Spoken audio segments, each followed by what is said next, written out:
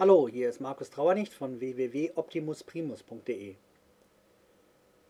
Wie sieht's aus mit der Flucht in die Taktik? Weil man dann wenigstens eine Ausrede hat, etwas zu tun und sich schon ganz gut dabei vorkommt.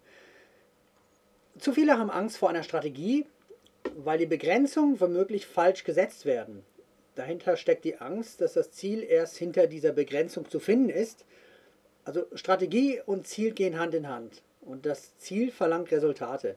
Und ein irrationaler Selbstschutz heißt, wer kein Ziel hat, kann nicht versagen. Also es geht jetzt nicht um diese, oh, wir setzen uns ein Riesenziel, sondern man hat ja ein Geschäft, um etwas zu erreichen, also auch Geld damit zu verdienen.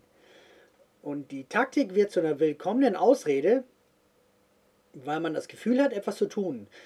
Denn man ist ja auch ständig beschäftigt und die Begrenzungen der Taktik sind ganz leicht zu überschauen. Also ein neuer Blogpost, ein bisschen Social Media, ein neues Webseitendesign.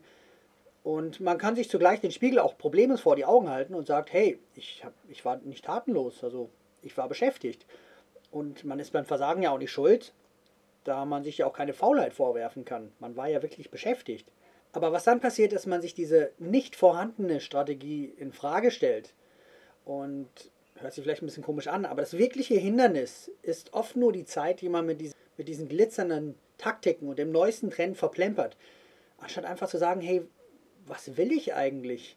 Welche Strategie muss ich fahren, um das Ziel auch zu setzen? Und dazu gehört halt auch, dass man ein bisschen die Begrenzung setzt, dass man nicht Angst davor hat und dass man bereit ist, die Sachen wegzulassen, die es nicht unbedingt braucht. Gerade die Taktiken, die machen ja auch manchmal richtig Spaß, weil man sieht auch, oh, ich habe jetzt neue Follower oder wie man das auch immer nennt auf der Social Media Plattform.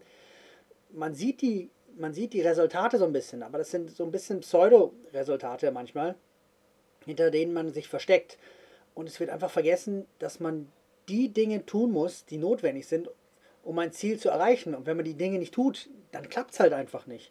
Und das ist ein Punkt, an dem viele scheitern, die gerade im Internet neu anfangen. Es klappt dann einfach nicht. Man wundert sich, hey, was habe ich falsch gemacht?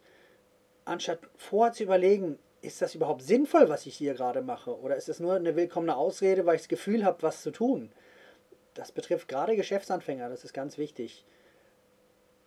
Dass man nicht vergisst, was ist wirklich das, was man machen muss, um auch anzukommen. Das war's mal wieder. Tschüss.